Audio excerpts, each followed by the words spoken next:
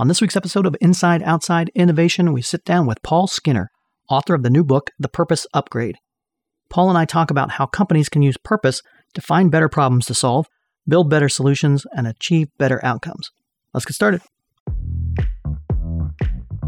Inside Outside Innovation is a podcast to help new innovators navigate what's next. Each week, we'll give you a front row seat into what it takes to learn, grow, and thrive in today's world of accelerating change and uncertainty. Join us as we explore, engage, and experiment with the best and the brightest innovators, entrepreneurs, and pioneering businesses. It's time to get started. Welcome to another episode of Inside Outside Innovation. I'm your host, Brian Ardinger, and as always, we have another amazing guest.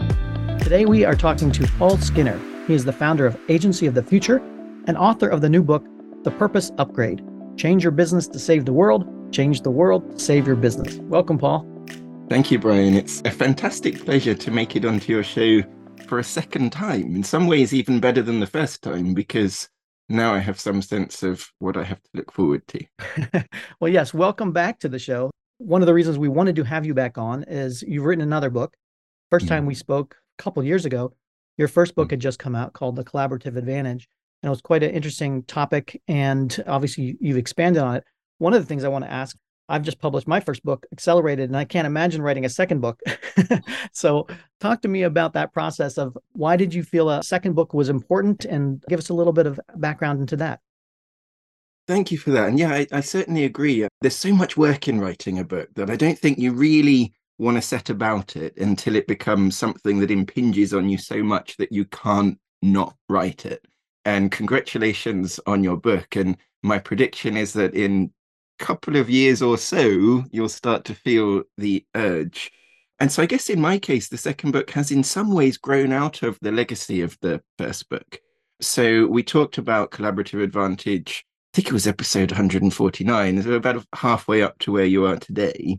And I remember at the time arguing that many of the problems we faced in business were typically not problems we could solve on our own. Therefore, we needed to forge shared purpose with others, and I proposed Collaborative Advantage as a somewhat audacious, fundamental alternative to the conventional goal of strategy of creating competitive advantage. Now, the idea there, of course, was that in competitive advantage, that you line up your resources to create a superior offering that you deliver to your stakeholders, who are seen as the passive recipients of that value. But I felt that underestimated the value creation process and the role that all our stakeholders actively play in it. People are not just consumers. If we met in a Starbucks and had a chat with an economist and said who was creating the most value around us, he might say the barista, the franchisee, the brand owner, the landlord, but he probably wouldn't say us, the customers. But actually, if I met you in Starbucks, the real attraction would be the conversation with you, and the warm brown liquid would be relatively incidental. Similarly, investors are not just walking checkbooks. They're people who commit to the future and can help us live up to it. Partners don't just have to be suppliers delivering to a contract, but can define that future with us. Communities are not just markets. They're the thing that make it all worthwhile. And our shared home isn't just an asset to be exploited, but is the thing that makes life and work possible. Now, if you see stakeholders as the active creators of change and the business there to empower that rather than just sort of siphoning off value, then that means you can raise your ambition.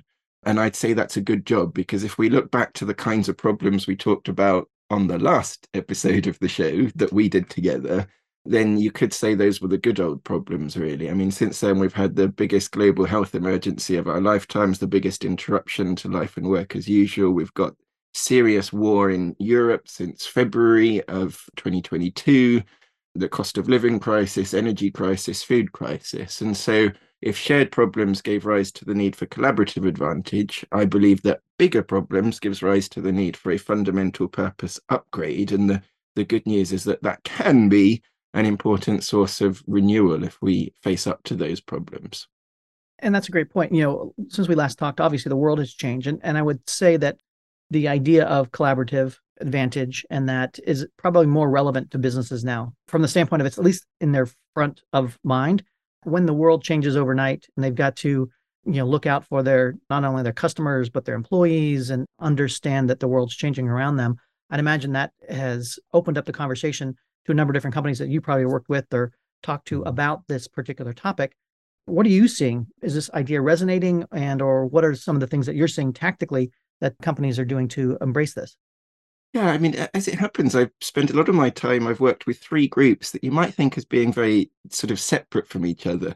Business leaders, many of whom will be listening to your show, of course, seeking to make a profit, leaders of charities and social enterprises seeking to create social change. And as it happens, I do have quite a background working with leaders in the field of disasters and emergencies, seeking to ensure safety, survival, and recovery. And what I found in recent years is that those worlds are not very separate after all. Business leaders are recognizing that they're having to take responsibility for a dizzying array of issues that they hadn't necessarily signed up for when they started their careers.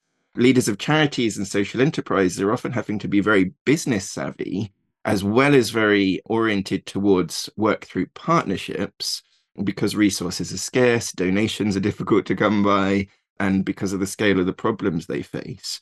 And of course, in the world of disasters and emergencies, I think all organizations working in that domain recognize that the scale of those problems mean that they need to work with and through whole of society approaches to solving those problems, because nobody is big enough to come and solve those problems on their own. So I think there is a fundamental recognition, in a sense. I think with Collaborative Advantage, we were already seeing the interconnectedness of the world and our shared opportunities. In the last years, we've also become very tangibly aware of the interdependencies of the world and how our risks and our problems are so connected to each other as well, which is why, for so many of us and for so many businesses, the problems that most come to determine our success or impinge on us may be what economists call exogenous variables. They're things that come from outside our prior scope of reference, that were not in the plan and that we were not expecting, but end up being, the biggest driver of change. So how does the concept of a purpose upgrade kind of relate to other areas that are obviously top of mind for a lot of companies, in that ESG, stakeholder capitalism, things like that? Yeah. So I guess there's a whole range of ways of currently thinking about purpose. The first one was, of course, shareholder value maximization, which you might expect me to be very critical of, and I am in many ways, but it was a smart idea. The idea of shareholder value maximization was, businesses were becoming more global. How do you align the interests of investors and the leaders of companies when those groups were no longer visible to each other, or not very visible to each other? So it was a great idea, but the problem is, great ideas have their shadow. And because so many businesses took it on, rather than a few businesses taking it on so we could learn from it, we've suffered the consequences of the fact that it overlooks externalities, that it doesn't serve to include everyone in the benefits of capitalism, and so leads ultimately to, dizzying inequalities. And so in some ways, I'm operating in the shadow of shareholder value maximization, looking to repurpose.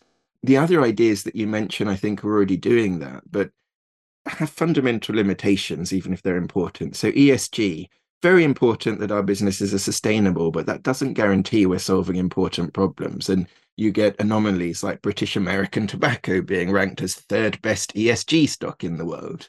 CSR, important, worthwhile, but it's not changing the fundamental business model. It doesn't change your business model when you have a good corporate social responsibility program. Brand purpose is great and can be at the leading edge of social change. Brands have an important voice, but that doesn't mean anything if the organizational purpose is somehow at odds or not reinforcing that brand purpose.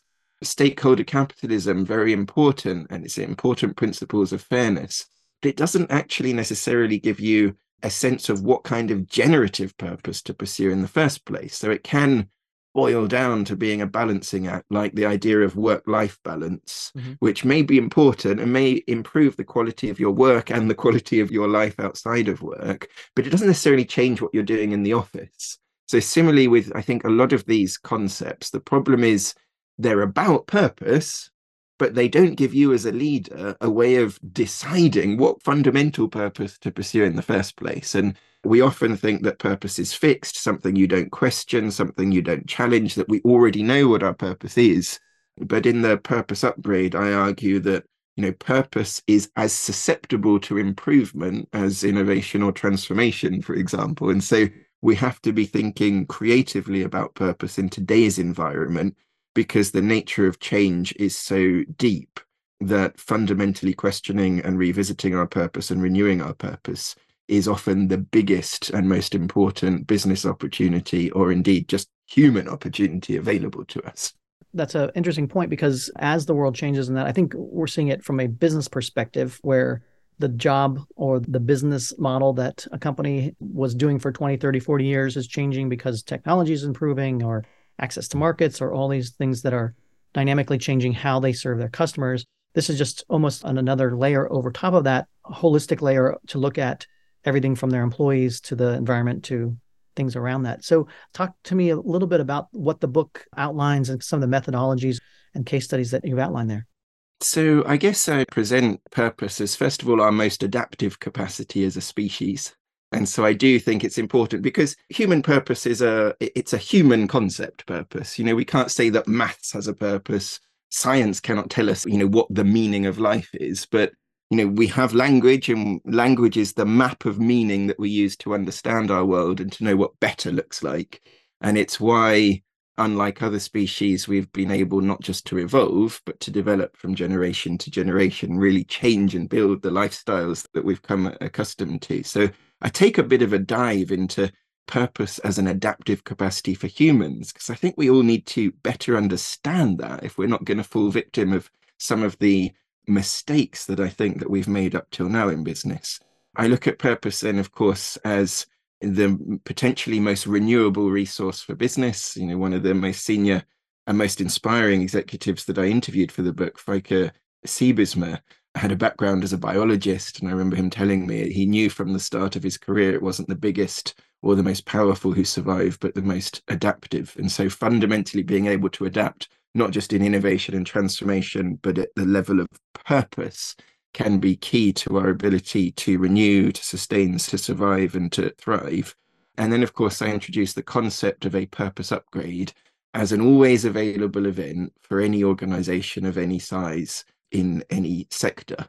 And I think just that already, the observation that purpose is something through which we can gain advantage by redefining it and by having a better, more interesting, more engaging purpose to pursue, is a contribution. But then I look at how we can achieve a purpose upgrade by finding more valuable problems to solve, by building solutions that enroll our stakeholders in a more meaningful journey of change, or by reaching outcomes that are more inclusive and that better reward our stakeholders for taking those journeys with us, as well as, of course, remembering that, no purpose upgrade is the final word on purpose, and that we always have to leave space and a capacity for renewal, because the world around us is not going to stop changing.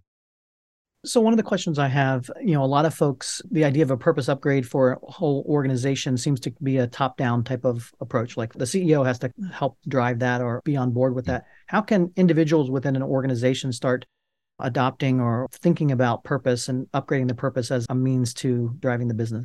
That's fundamental. And I'd say that in a sense, you need both top down and bottom up to be right on purpose. Similarly for humans, by the way, when we think about purpose for us as individuals, purpose is a mix of our top down executive functioning, our thinking, our conscious ability to plan and to decide and to commit to ourselves.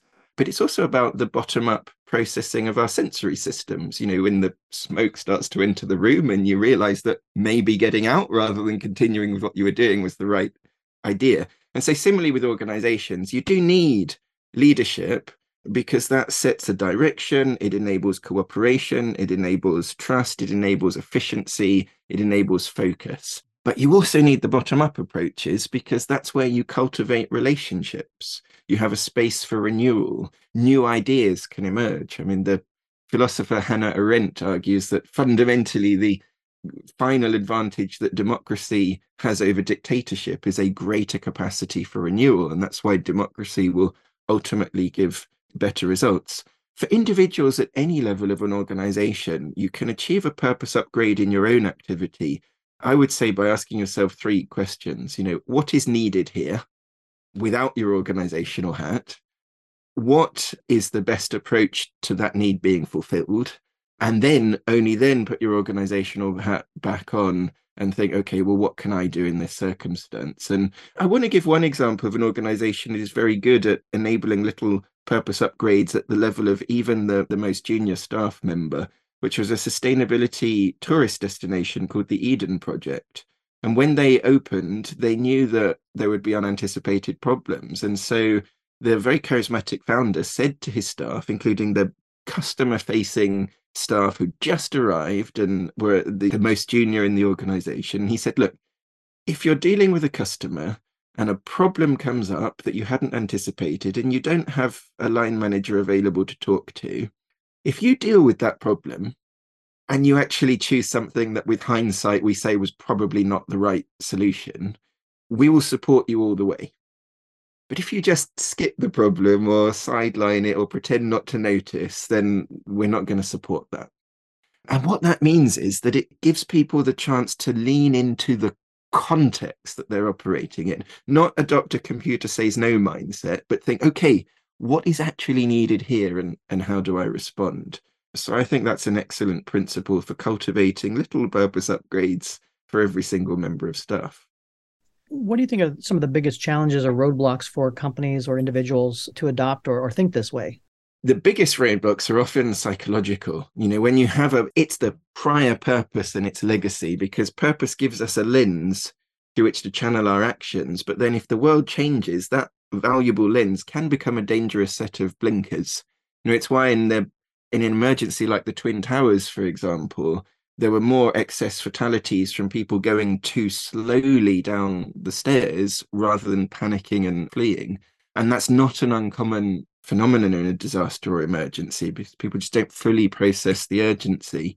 And actually, I think this explains how even very successful organizations can actually turn out to be quite fragile in the face of the psychological effects of their sunk costs, the planned continuation biases of their leaders, and the progress traps where it's the very purpose that gave rise to today's success that is the cause of tomorrow's failure. And I think, sadly, this is something that faces us as human civilization. We've seen whole human civilizations fall in the past when faced with a new environmental stressor that sort of comes from left field. And if we look at the world today, the climate emergency, for most of us, up until relatively recently, the impacts of it were not very visible. It was an abstract thing. If we look at the inequalities in the world, the biggest inequalities are not within our social group, they're between our in groups and our out groups. And so we don't pay as much attention to them as if it was visible and tangible to us. So I think it's really the legacy of prior purpose, if we don't question it or challenge it, holds us back from formulating and adapting at the level of purpose. And some of our analogies, like the analogy of the North Star, a lot of people, I should say, think of their purpose as their North Star, and there's some good to that, but also the North Star is an inanimate object, whereas the nature of our problems is that they're always changing. So North Star can be good for a period, but if you don't have a space for renewal, conscious renewal, then you can get caught in its shadow. Can you give us any examples of companies that are doing this well, and or companies that have maybe fallen off the wagon and are ones you definitely don't want to emulate? Yeah, and in terms of good examples, by the way, because this is so much about renewal, I never want to cite an example as that's what success is, because we all have to continue this process all the time. But I want to give one example because it's very easy. You can pick out a social enterprise, a B Corp, a Walmart, a Patagonia. What about a coal mining business? So one of my favorite case studies in the book was a coal mining business that managed to become a sustainable food business. That was called DSM, or it originally stood for Dutch State Mines. It was born from digging coal out of the ground and delivering it to people's homes for heating and illumination. The coal mines are now, of course, closed. And in making the transition from what was once a really respectable and needed endeavor, but which, of course, from today's perspective, we know is deeply problematic, to becoming a real champion of important sustainable development goals, a champion of solving the problem of the livelihoods of smallholder farmers, nutrient deficiency, micronutrient deficiency in different parts of the world, obesity, the fragility of the food system to climate change and the fact that the food system is driving climate change and building solutions to these kinds of problems. I'd say DSM is a powerful metaphor of the kinds of purpose upgrade that we need right across the economy, where today what we're doing is wrong, which doesn't mean it was wrong in terms of its original intention, but we do now need to put it right. And I think some of the pitfalls, it's often a little bit of success is the enemy of a greater level of success. Whether it's, Kodak, for example, invented digital photography. The problem was that they didn't repurpose around the new opportunity. Or Brewdog, a carbon negative beer, fantastic on the environment, but overlooked the needs of its own workforce and, had some real reputational damage when its staff complained that its work environment was aggressive and unfair and was not respectful enough of colleagues in the business. Paul, it's a fascinating and such an important topic. And if people want to find out more about the book or yourself, what's the best way to do that? Well, they can visit purposeupgrade.com. I would absolutely love people to read the book. They can also follow me on LinkedIn. There is an audiobook available for people who prefer to listen rather than read. It's just come out in North America, so you can be among the first to read it or to listen. You can also hear a bit more from me, as well as my consulting work at the Agency of the Future. I run a nonprofit called Marketing Kind, where we have some fascinating discussions on adjacent topics that people can find out at marketingkind.org as well.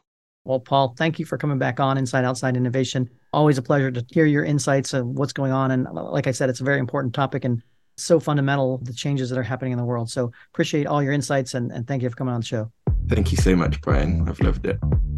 That's it for another episode of Inside Outside Innovation. If you want to learn more about our team, our content, our services, check out insideoutside.io or follow us on Twitter at the IO Podcast or at Ardinger. Until next time, go out and innovate.